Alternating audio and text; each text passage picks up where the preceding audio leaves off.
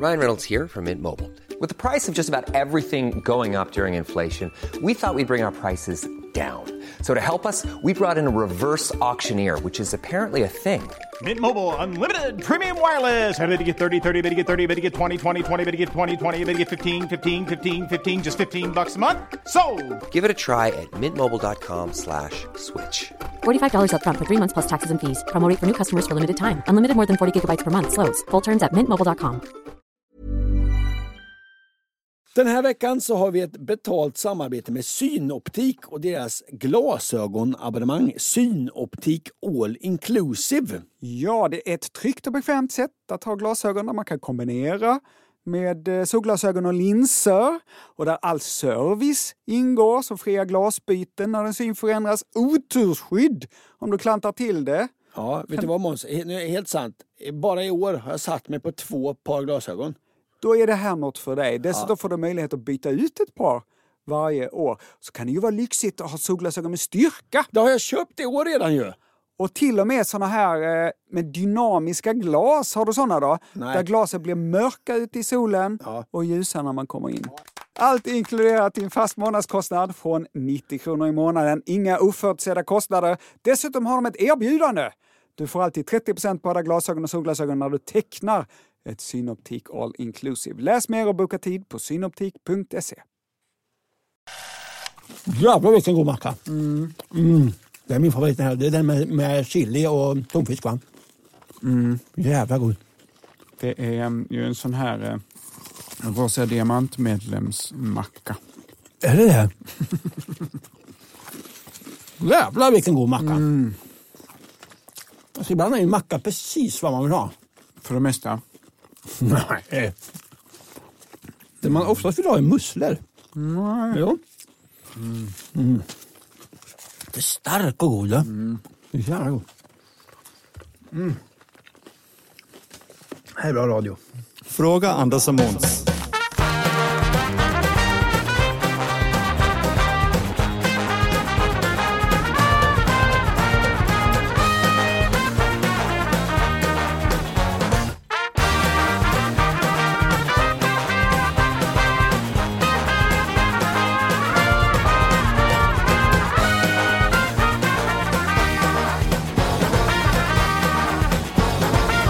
Älskade lyssnare, hjärtligt välkomna till podden Fråga Anders och Måns. Hej Måns. Hej Ankan. Du var härligt långt hår du börjar få. Ja, jag har sparat ut. Ja. Och sen är det liksom att det går från en dag till en annan så plötsligt så är det liksom långt. Ja. Vi sågs kanske inte för så många dagar sedan och då sa du inte att det var långt. Ja, men nu är det långt. Jag var och klippte mig vet du, förra veckan. Jaha. Då så sa han, men nu kanske du kommer känna dig lite ful en vecka. Sen kommer det bara... Sen, Lite brasklapp från frisören. Men så, om en vecka ungefär så kommer det lägga sig. Ja, då kommer du känna dig snygg igen. Var det så? Ja, det vet jag inte. Hur lång tid har det gått sedan du klippte dig? Ja, ungefär en vecka. Ja. Hur kändes det i morse då? Jo då. Det var okej. Du Ankan? Ja. Vad har hänt dig sen vi sågs sist? Jo, jag har ju berättat väldigt många gånger att jag är lite för rädd för att gå till tandläkaren. Just det. Jag har berättat mer än en gång att jag tror det var i 6:e klass, kom från tandläkaren och gav min mamma det lite dystra beskedet att jag hade 12 hål. Just det. Ja, jag åkte till Norrköping och fått lustgas för att jag varit så rädd för att gå till tandläkaren. Jag har så mycket amalgam i min mun att heavy metalband har hört av sig och vill ha min mun på sina omslag. Oj! Ja, jag överdriver. Men jag är väldigt rädd för tandläkaren. Och vad gjorde jag i veckan tror du? Du skulle gå till tandläkaren? Nej, jag gick till tandläkaren. Du gick till tandläkaren. Fick beröm. Rent, fint, inga hål vet du. Oj. Men Anders sa min tandläkare, du kanske ska gå en sväng till tandhygienisten. Ta bort lite tandsten och framförallt ska du städa dina tandfickor. Städar du inte dina tandfickor? Nej, tydligen inte gott nog va? Och min tandläkare vet ju hur illa ställt det är med mig och mitt förhållande till tandläkaren. Så hon sa innan vi skildes åt, du Anders, jag rekommenderar dig att ta bedövning. Ja, ge mig allt du kan. Så tänker jag alltid när jag går till tandläkaren. Tryck in så många sprutor du hittar i munnen på mig. Okej, jag tycker sprutorna är det obehagligaste med tandläkaren. Smakar bara lite illa. 2 dagar senare redan fick jag gå till tandhygienisten. Och mycket riktigt, jag bad om bedövning och hon smetade in och sa, ja du ska få bedövning, men i och med att vi bara ska rensa tandfickorna så får du bara som en bedövande salva, sa hon. Jaha, så nu kommer jag smeta in med salva och om någon minut så kommer hela munnen vara avdomnad. Hon smetade in salvan och det gick någon minut, hände ingenting vet i munnen. Du kände ingen skillnad? Nej, det var bara som att det var som vanligt? Ja, jag känner inget, sa jag. Nej, men det kommer. Jag går igång lite så länge, sa hon. Och hon började städa där. Väldigt obehagligt var det. Var det den här som oscillerar eller som... Där det går som en laserstråle in i själva benmärgen? Den var det. Ja. Men jag stod ut tills vi kom till ett ställe. Kanske halva munnen var gjord. Det isas som satan alltså. Jag började hoppa i tandläkarstolen. Och... hon tog fram salvan. Jag tar lite mer. Hände inget då heller. Nej. Sen efter lite stund så såg tandläkaren lite, jag ska säga lite skamsen ut faktiskt. Sen tog hon fram salva igen. Tog på den. Hela munnen avdomnad direkt. Hon tog fram en annan salva, var det? Ja. Hon sa så här sen. Jag ber så hemskt mycket om ursäkt. Men det du fick först, det var vaselin. De var så lika tuberna. Det var, om du tänker, en skamsen person. Vilken skamsen tandläkare. Så hon hade bara återfuktat i tandkött. Ja, vid tidigare försök. Är det något tandkött brukar behöva säga, det är väl inte återfuktning? Nej, tvärtom. Nu ska vi inte prata mer om tänder. Nej, utan vi ska svara på lyssnarfrågor, för det är det du och jag gör. Vi börjar väl nu. You have a talent for causing pain. Hey, son, be a dentist. People will pay you to be inhumane. Your temperament's wrong for priesthood, and teaching would suit you still less. Son, be a dentist. You'll be a success. Andreas i Trollhättan har skrivit en fråga till oss. På vilken adress, Ankan? Jag tänkte, jag vet väl inte vad han bor. Jo, han har skrivit till fraga@andersochmans.com. Yes, så här skriver han. Hallå Ankinone och Monsitone. Varför säger man just smurf när 2 personer säger samma sak samtidigt? Och varför måste sedan den andra personen vara tyst? Vad är detta för impulslek egentligen? Och varför säger man just ordet smurf och inte typ bäverlampa? Med vänlig hälsning, Andreas i Trollhättan. Anka, känner du igen det här? Ja, absolut. Sa ni så här i Linköping? Nej, vi sa ju, om man råkar säga samtidigt, så sa man kung Peter skyldig med en tårta. Förlåt? Kung Peter skyldig med en tårta. Kung Pet? Ja. Kung Pet? Ja. Vem var kung Pet? Nej, men... Alltså, om vi sa någonting samtidigt, då sa jag kung Peter skyldig med en tårta och då är jag kung Pet. Ja. Och det är tills jag petar på någon och om den pratar tills jag petat på den så är den skyldig med en tårta. Om personen pratar trots att du har sagt kung Peter skyldig med en tårta, det är underförstått att man måste vara tyst när någon har sagt så. Ja.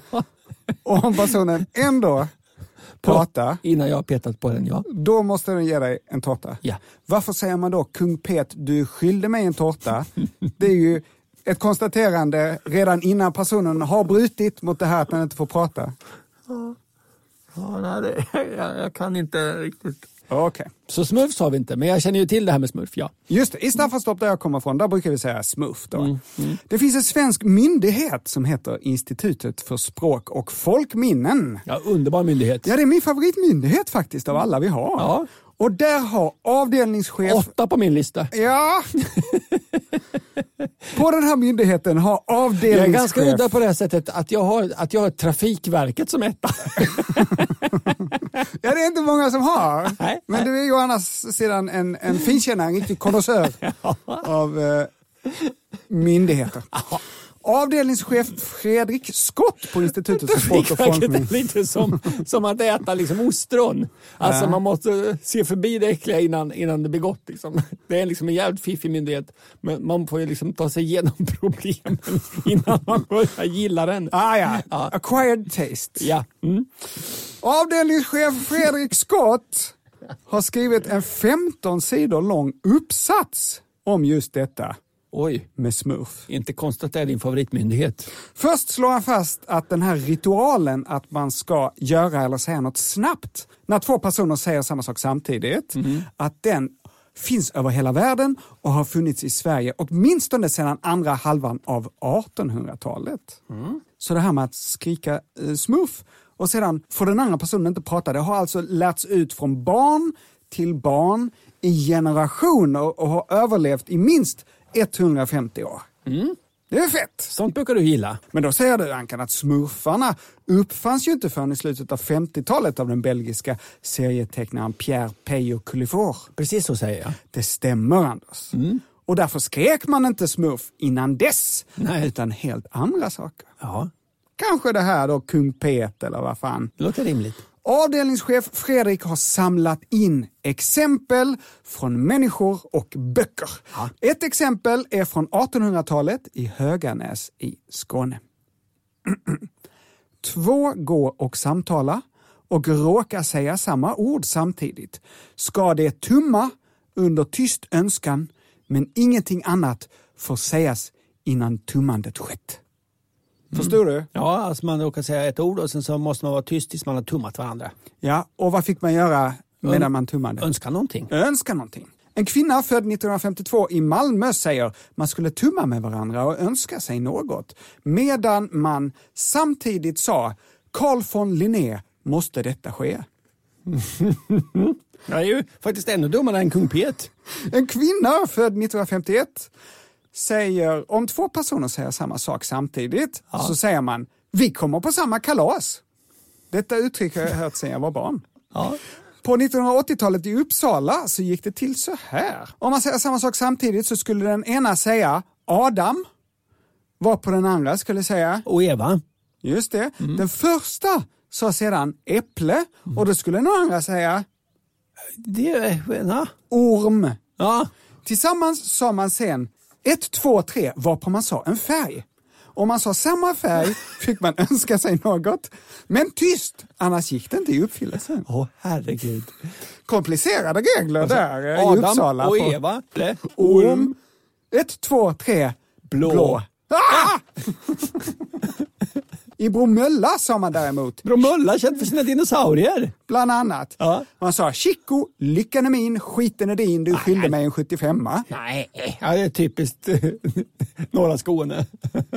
Utomlands då, vad sa man där tror du, Anders? Ja, det är väl något att man ska döda något annat med DDT antar jag. Nej. Nej.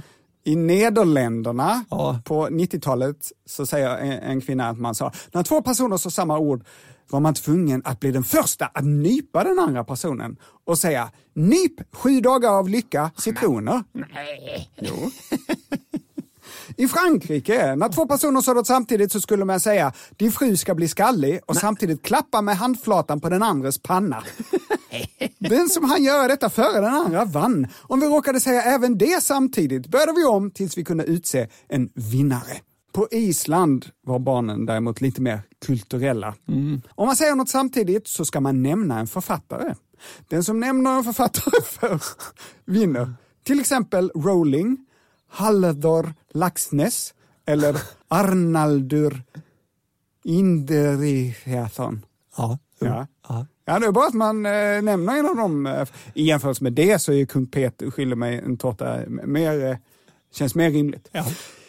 I USA så har det alltid varit att man skulle vara först med att säga ordet jinx. Jinx. Man jinxar någon. Ja, och det här spred sig till Storbritannien och många andra europeiska länder på 70-talet. Dock inte till Sverige.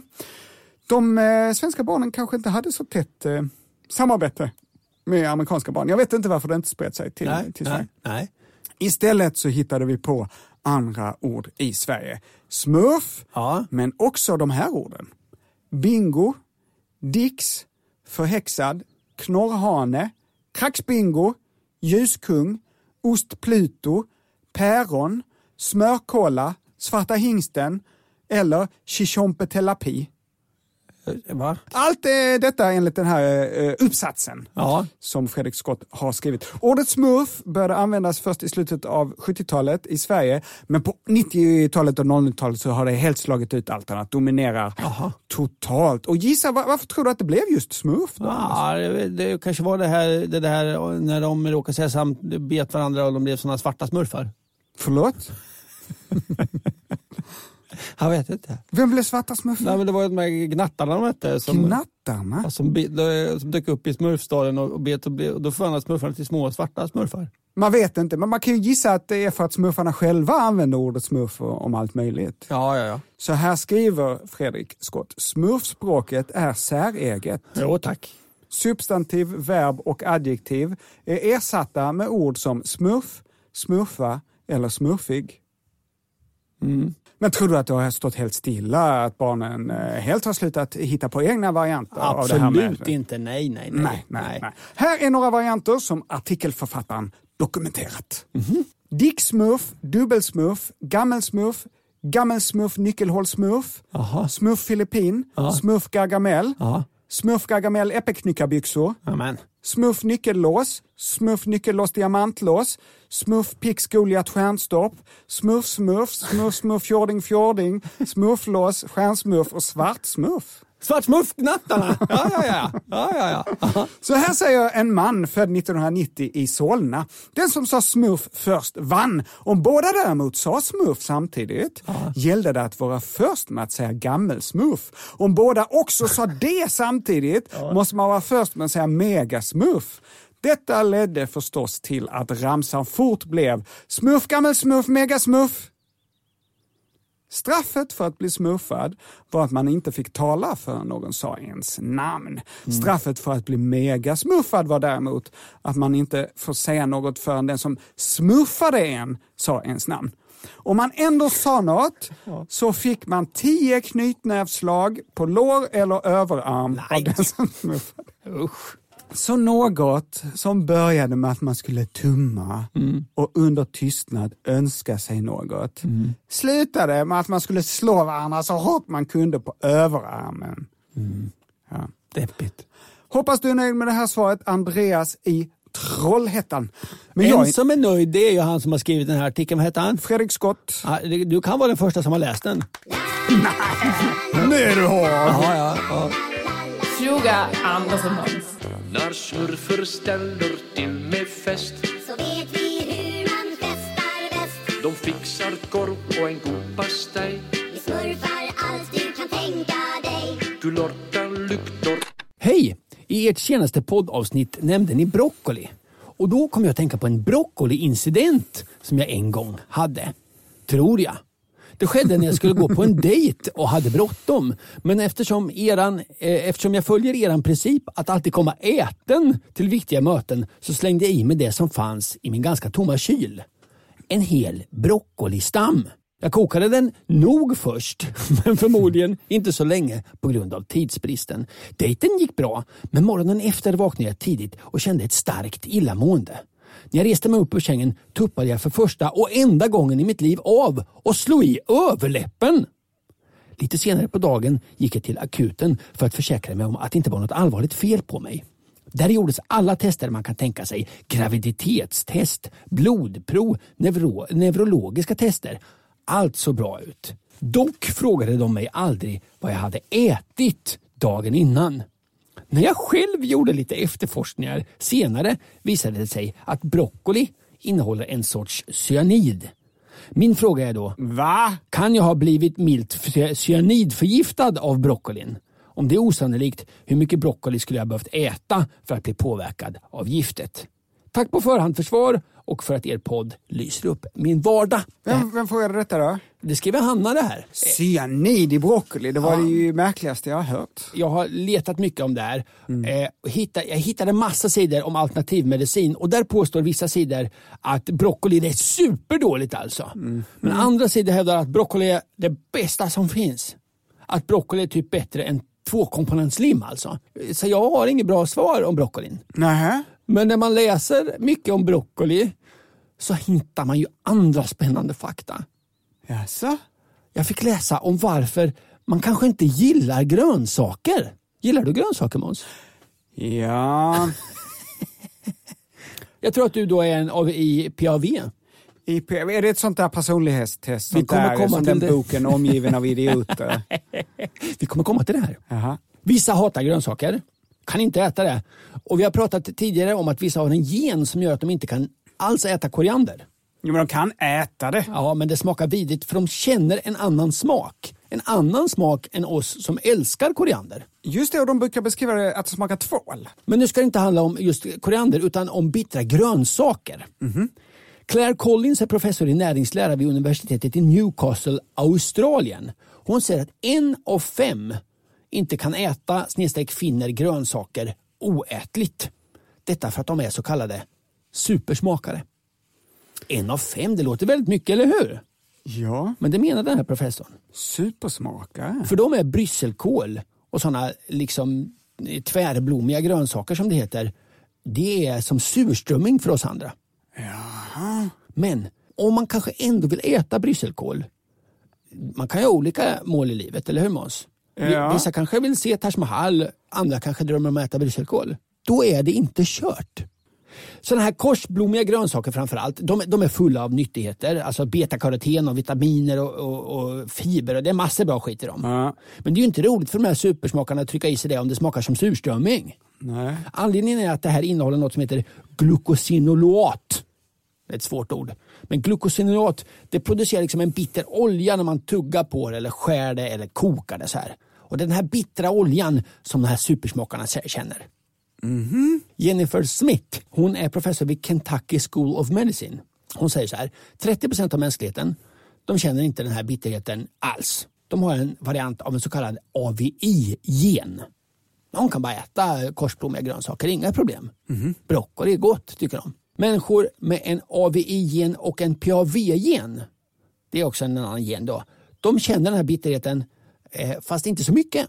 Hur stor del av mänskligheten är det då? Ja, det är det som är mellan 30% och 1/50. För supersmakarna, det var ju 1/50. Vänta, 1/50 är 20%. Ja. Och så de andra var 30%. Ja. Ja, men då måste det vara det vanligaste då, att 50% av mänskligheten. Ja, vi känner den här bittra smaken, men vi tycker inte att det är så farligt. Just det.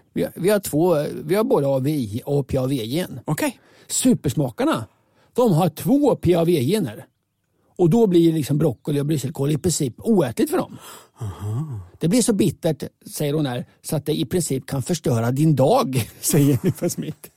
Jättekonstigt.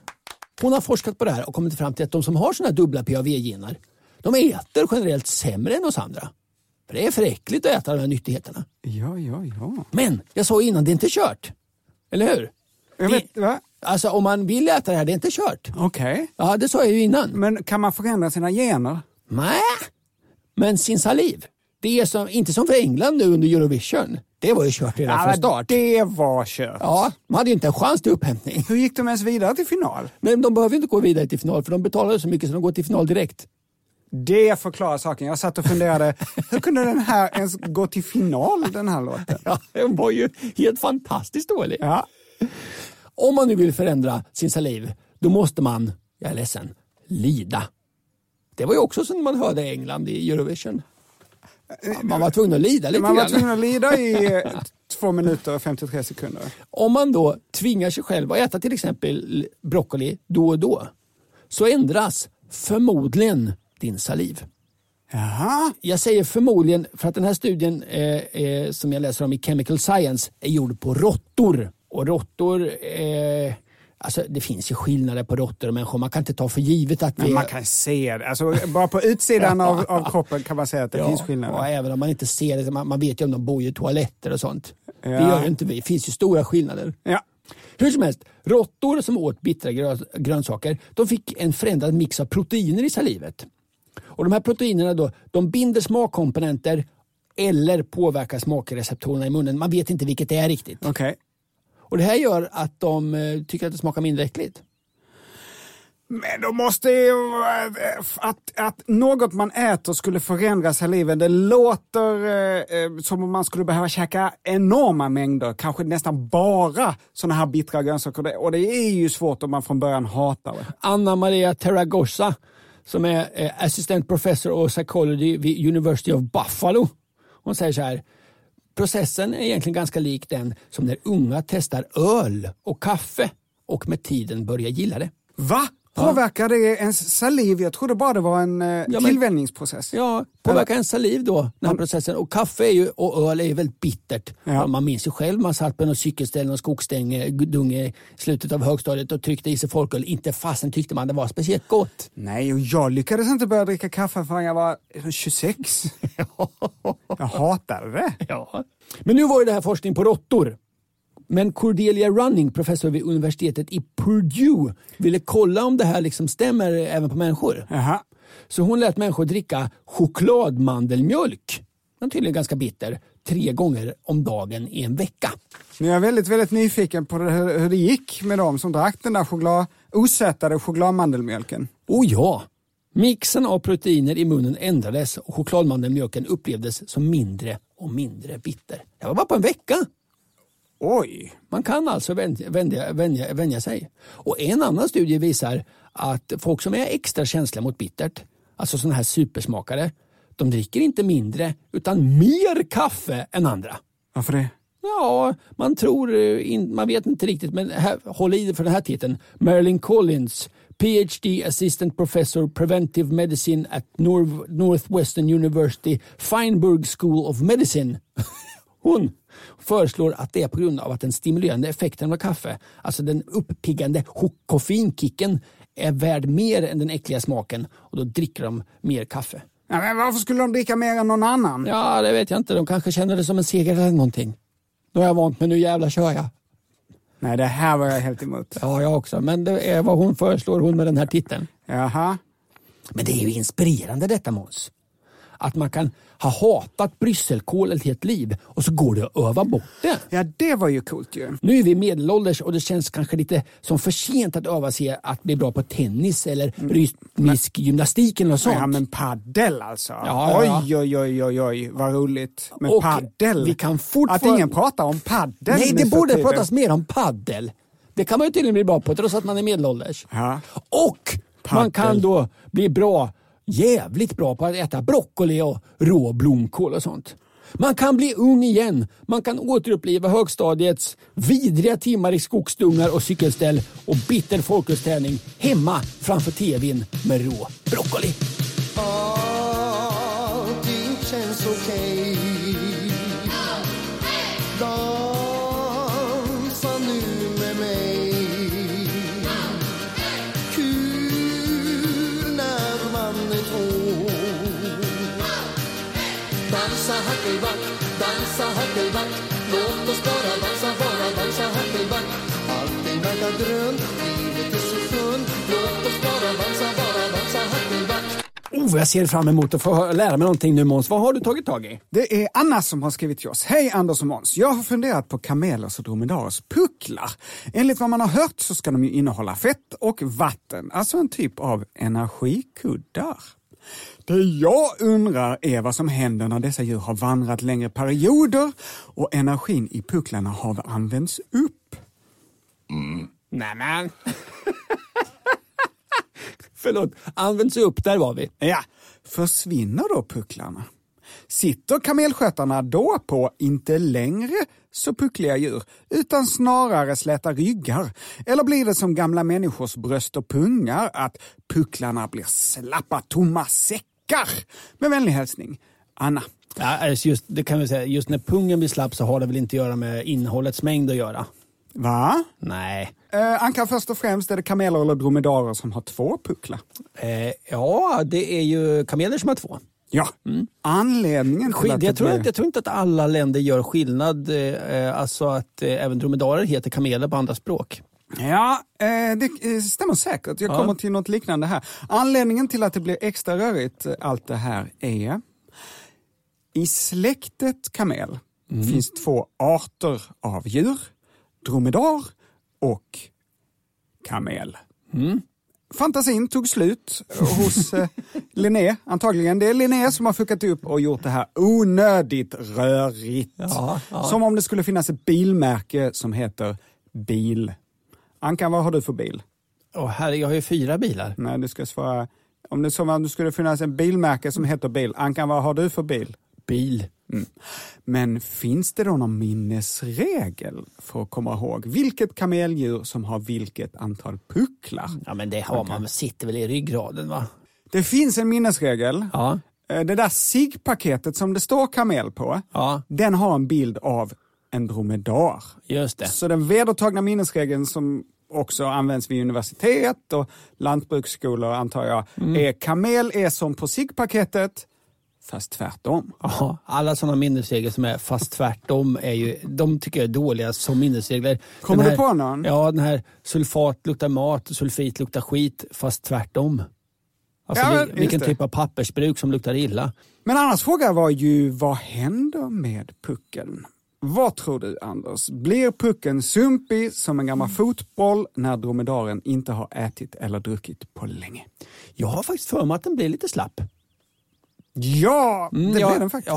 Jag har ju faktiskt, det här vet jag att jag berättat för, jag har ju faktiskt kastrerat en kamel. Du har kastrerat en kamel? Ja. Hade du bett om tillstånd? Nej, det var ju i mitt arbete som programledare för djursjukhuset, så var ett av inslagen att vi kastrerade en kamel. Och det var ju spektakulärt. På vilket sätt? Ja, man skar ju pungen av ett väldigt stort djur. Den blir sumpig. Kameler och dromedarer är ju fantastiskt anpassade till att vara i öknen. Kallas ibland öknens skepp. Och de kan klara sig utan vatten i nästan 3 veckor. Oj! Och när de väl får tillgång till vatten så kan de dricka 50-100 liter på bara 15 minuter. Oj! Nästan ett badkar. Det är som att tanka en dieselbil med den där stora kranen på macken. Det här vattnet de dricker förvarar de sedan i... Ja, i magen, va? Ja, inte i pucklarna som många tror, utan pucklarna är ju en fettreserv. Som bukfetma på dig och mig, Anders. Ja. Magen är vår puckel, kan man säga. Så om just du och jag hade varit kameler, Anders, så hade vi inte klarat oss så länge i öknen. Nej.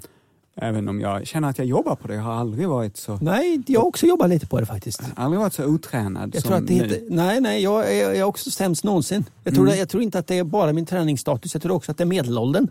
Ja, när kamelen inte har tillgång till mat så tar kroppen såklart av fettreserven och då blir pucken sumpig. Den försvinner aldrig helt, men det kan bli som en tom platt säck. Och kanske lite skönare att sitta på.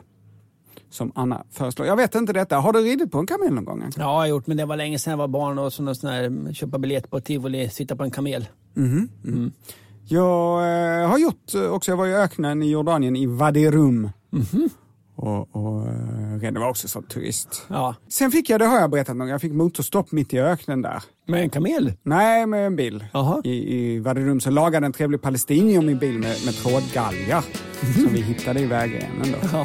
Ja, hoppas du är nöjd med det svaret, Anna. Jag träffade henne på stan, hon stod och mumsade banan. Hon var det fränaste jag hittills har sett.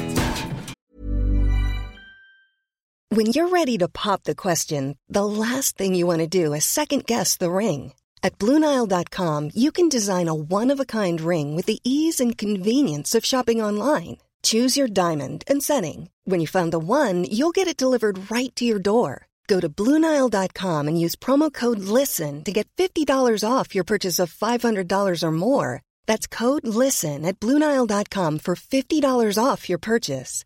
BlueNile.com, code LISTEN. Life is full of awesome what-ifs, and some not so much, like unexpected medical costs. That's why United Healthcare provides Health Protector Guard fixed indemnity insurance plans to supplement your primary plan and help manage out-of-pocket costs. Learn more at uh1.com. Hey, it's Paige DeSorbo from Giggly Squad. High quality fashion without the price tag. Say hello to Quince.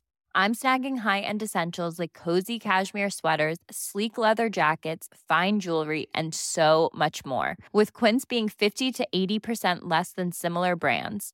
And they partner with factories that prioritize safe, ethical, and responsible manufacturing. I love that. Luxury quality within reach. Go to quince.com/style to get free shipping and 365-day returns on your next order. Quince.com/style.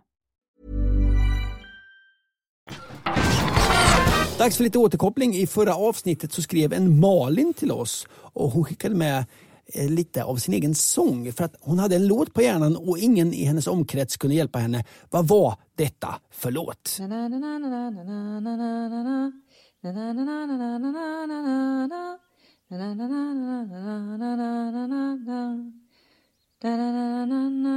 Jag blir lika glad den här gången. Skön attityd. Patrik har skrivit. I avsnitt 4, cirka 38 minuter in i avsnittet, undrade Malin vilken signaturmelodi hon hade fått på hjärnan. Jag tyckte mig direkt höra att detta var signaturmelodin till Dr. Snuggles. Jaså? En populär tv-serie från sent 70, tidigt 80-tal. Hoppas det kan vara till hjälp i ert sökande. Med vänlig hälsning Patrik. Men vänta. Ska vi lyssna först igen på Malin? Ja.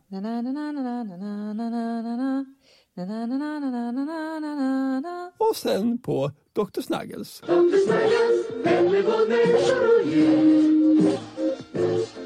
Nej, inte superlikt.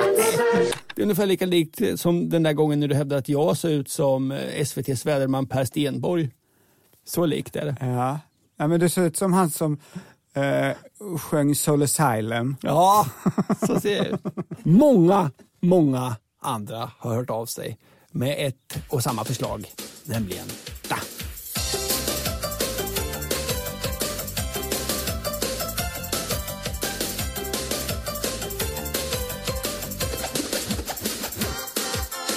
Sveriges riksradio P3. Sommartoppen. Publiken och en mentometer någonstans i Sverige väljer veckans populäraste låt.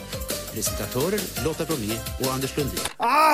Det här kommer jag ihåg. Det här lyssnade jag på när jag var liten. Sommartoppen. Det var ett topplisteprogram som sändes i Sveriges Radio P3 då på sommaren. Programmet ersatte Tracks-listan under sommaren. Just det. Sändes faktiskt när Kaj Kindvall behövde lite semester. Sändes första gången redan 1962. Men då fanns väl inte Tracks-listan, anmärker du, eller hur? Ja, Kaj Kindvall drog nog igång tidigt alltså. Nej, fanns inte då. Men då ersatte det 10 i topp. Sändes sen varje sommar fram till 66. Sen försvann det och återkom 1986 och 1987 började man åka ut med samma gamla mentometerknappar och runt i landet och folk fick rösta. Vilka är sommarens fetaste låtar? Just det, och det var signaturmelodin till detta radioprogram alltså, som vår lyssnare har nynnat på i alla dessa år och undrat vad fasken är det här. Ska vi jämföra igen? Ja. Och så kommer sommartoppen då. Om man gör så här, om man gör en remix och man lägger dem ovanpå varandra. Vi provar.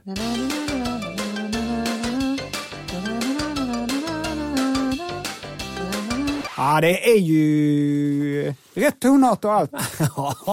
Och tempo, allt är rätt. Allt är rätt.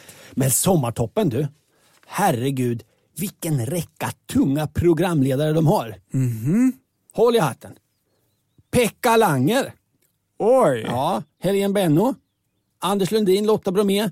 Erik Blix. Ulf Elving. Wow. Vicky Benkert. Vem är det? Jo, det är hon som sjöng att livet är som ett träd i Melodifestivalen 1984. Men hon fick stryk av Herreys. Ja, just det, Herreys. Och som av en slump, vem tror du skrivit signaturmelodin till sommartoppen? Ja, det är nog inte Herrey. Så det måste kanske är den som skrivit Diggiloo Diggiley, och kanske var det Lasse Holm? Nej. Kai Högberg. Musiker och Vem? Kai Högberg. Musiker och låtskrivare, numera 71 år. Tips, gå in på hans hemsida demos.nu. Han har fan spelat med säg en svensk artist. Han har spelat Jajamän, han har spelat med honom. Det finns ingen artist som han inte har spelat eller sjungit med. Och han var bakgrundssångare när Herreys vann Eurovision 1984.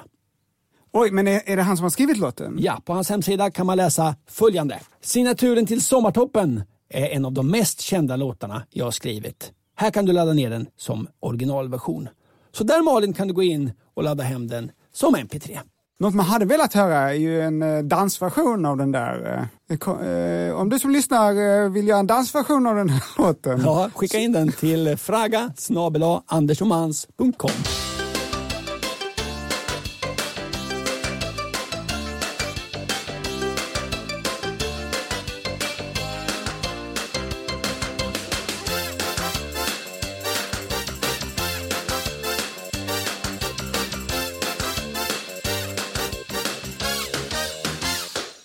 Så här skriver Benjamin. Hejsan Andy och Mandy. Jag såg en gammal reklam för leksaker på YouTube och tänkte då tillbaka på min barndom. Sent 90-tal till tidigt 2000-tal.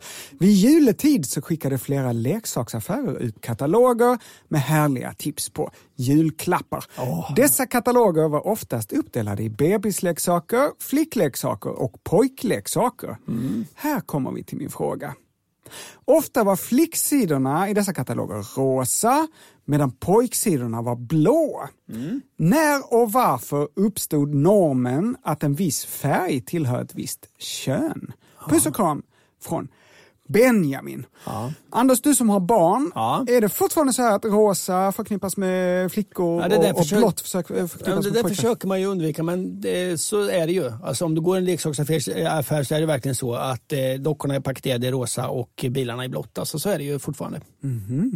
Och hur tänker man som förälder nu för tiden då? Ja, men man försöker väl undvika det där, men det är väl lite svårt.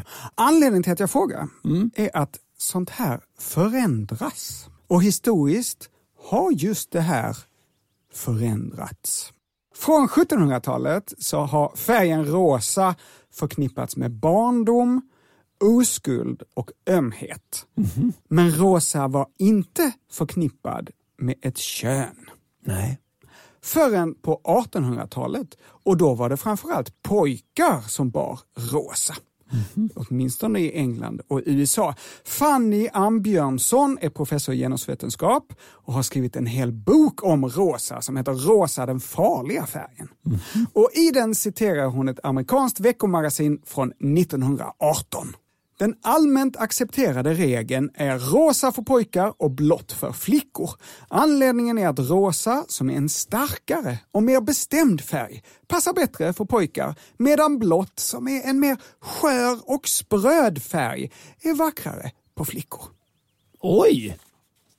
Det här är ju superintressant ju. Färgen röd, som krigarguden Mars, stod för manlighet, styrka och blod. Och eftersom rosa ju är ljusröd så tyckte man att det var passande på små män. Bara lite blod på dem. Medan då blått, jungfru Marias färg, var för flickor. Detta förändrades och blev tvärtom under 1900-talet, och det var många saker som bidrog, bland annat att militäruniformer blev blå. En enskild händelse som ibland lyfts fram är när Eisenhower valdes till president i USA 1953. Då valde hans fru Mamie att ha på sig en rosa klänning vid den här ceremonin där han svors in. Jaha. Och då cementerades det här att rosa, det var för ladies. Ja, vi bestämde det, tänkte man. Ja. Och om det har förändrats en gång så kan det ju förändras flera gånger. Absolut. Och framför allt kanske man kan hoppas på att färger slutar förknippas med kön. Det känns ju helt onödigt. Ja, onödigt är väl det rimliga ordet här. Som om vissa väderstreck skulle förknippas med kön. Reser bara västerut. Eftersom jag vill visa att jag är en man. Ja. Österut, det är för kvinnor. Det är tjejet att resa till Ryssland. Som om vissa riktningar skulle förknippas med kön. Jag går bara neråt i trappor. Varför tror du det då? Jo, för att du är en man. Ja, uppåt är ju en tjejriktning. Och jag vill ju visa att jag är en man. Ja. Därför är jag mycket i källaren. Så Benjamin, det här uppstod alltså på 50-talet, och innan dess så var det tvärtom. Rosa var en killfärg och blått var en tjejfärg. Fråga Anders och Måns. Vi är en liten familj som har svårt att enas om vad vi ska lyssna på när vi åker bil. Men just ni funkar bra för vår spridning på 36 år. Tack. Nu till vår fråga. Den som för oss står högst upp på frågelistan är: varför kan kaniner inte kräkas?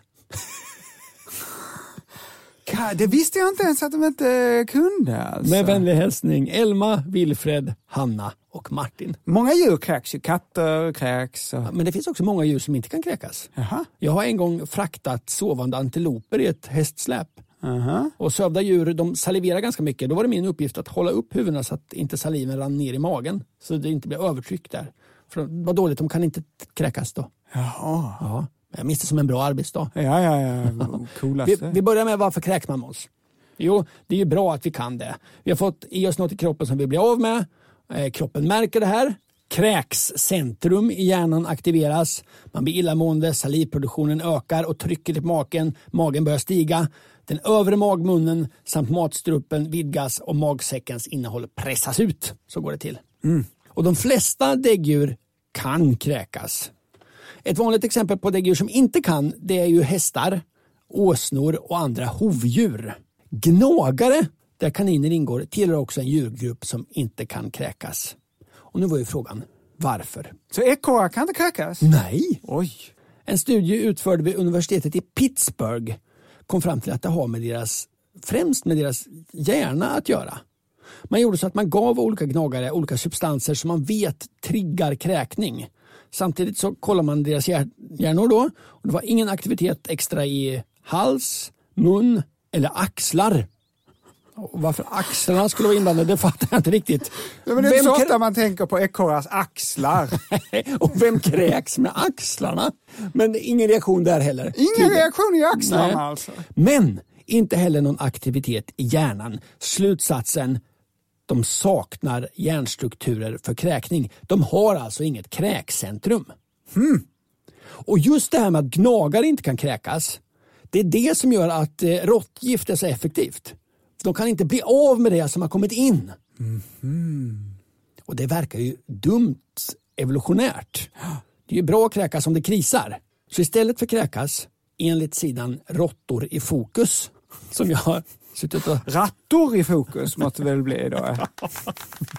Ja, enligt den sidan, så istället för att kräkas så har råttor hyperkänsligt lukt- och smaksinne och tar endast små smakbitar av mat de inte känner till. Mår de dåligt efter att ha ätit något så kommer de ihåg det och så undviker de det i framtiden. Råttor är även finurliga som låter liksom en ranglåg råtta testa främmande mat. Om den råttan blir dålig då äter inte de andra råttorna det. Nej, schysst. Men det här, Måns, leder oss fram till en liten tävling. Ja, det var länge sedan vi hade tävling på den. Leken heter Kan djuret kräkas? Och det är en liten repetition här och vad jag har lärt dig nu, Måns, precis. Just det. Det går till så här, jag spelar upp ett djurläte. Du ska säga vad det är för djur och om det kan kräkas. Och så är det en tvåstegsraket. Så chans till 2 poäng på varje djur här då. Oj! Djur nummer 1. Det är ju ett väsande djur. Det skulle kunna vara allt från en fågel till någon slags mink i trångmål. Ja. Ändå känner jag igen det. Ja. Jag tror det är någon slags fågel. Nej, jag missade första poängen. Säg vad det var för djur då. En vombat. Ja. Och jag har ju lärt mig av det att hovdjur och gnagare kan inte kräkas, men är vombat ett hovdjur eller gnagare? De lever ju under marken, det gör ju många gnagare. Kanske vombat ser ju inte ut som en, jag gissar att det är en gnagare och att det inte kan kräkas. Boom! Poäng! Yes! Här kommer djur nummer 2. Studsmatta. Vad är det? Vad är det? Nej, det var ett högfrekvent ljud. Jag gissar på ett litet djur. Ja, kan det vara en jordekorre? En zebra. Ja. Det är knasigt att åsnor låter och zebror låter som studsmattor. Det kan man inte gissa. Nej, man lär sig mycket av den här podden. Men zebror är ju ett hovdjur så då kan de inte kräkas. Boom! 2 poäng. Yes! Djur nummer 3. Ja, ett burpande. Det där är någon slags groda eller padda. Poäng. Yes. Kan grodor kräkas? Det är ju inte en gnagare. Grodor är inte gnagare vad jag vet. Och inte hovdjur heller. Så då tror jag att grodor kan kräkas. poäng. 4 poäng! Men vet du hur de kräks? Med stjärten? Nej, de gör det som när du tömmer en ficka i dina jeans. De helt enkelt skjuter ut magen. De vänder den ut och in utanför kroppen. Så att den, som du tränar på sig ut och in och den kommer ut genom munnen. Ja. Och till och med kan vissa grodor, om det är liksom äckligt kvar i botten på magsäcken, skrapa av det med sina framfötter. Med tassen? Ja, som man säger om grodfötter. Wow! Ofta tar det här bara någon liten del av en sekund. Sista ljudet då. Är du med? Yes. Hej! Hej! Hej! Hej! Ja. Ja. Det är en fisk det. Just det, kan kanske också hajar vända ut och in på hela magsäcken på en sekund och skrapa av med fenorna. Det sista. Poäng! Jo, fast vet du vad? Nej. Hajar gör det inte ur munnen, utan de kan vända ut och in på magsäcken som en jeansficka för att ut ur kloaken. Alltså de tömmer sin jeansficka ur stjärten. Jaha, wow, 2 poäng till där! Ja, du får med beröm godkänt, Måns. Tack så mycket. Det här var alltså leken. Kan djuret kräkas? Bara i Fråga Anders och Måns. Just det, och i den här Alex och Sigge kan vet jag lyssnar inte på den. Det kan möjligt att de har den där också. Ja, det vet man ju. Det var allt vi hade att bjuda på idag. Fortsätt skriva frågor till adressen fraga@andersochmans.com och så hörs vi igen om 2 veckor, för då är det varannan vecka. Tills dess, hej då! Puss och kram!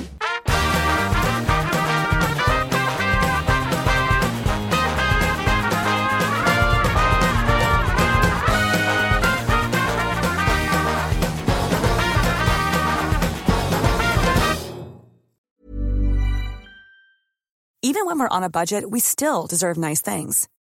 Quince is a place to scoop up stunning high-end goods for 50 to 80% less than similar brands. They have buttery soft cashmere sweaters starting at $50, luxurious Italian leather bags, and so much more. Plus, Quince only works with factories that use safe, ethical, and responsible manufacturing. Get the high-end goods you'll love without the high price tag with Quince.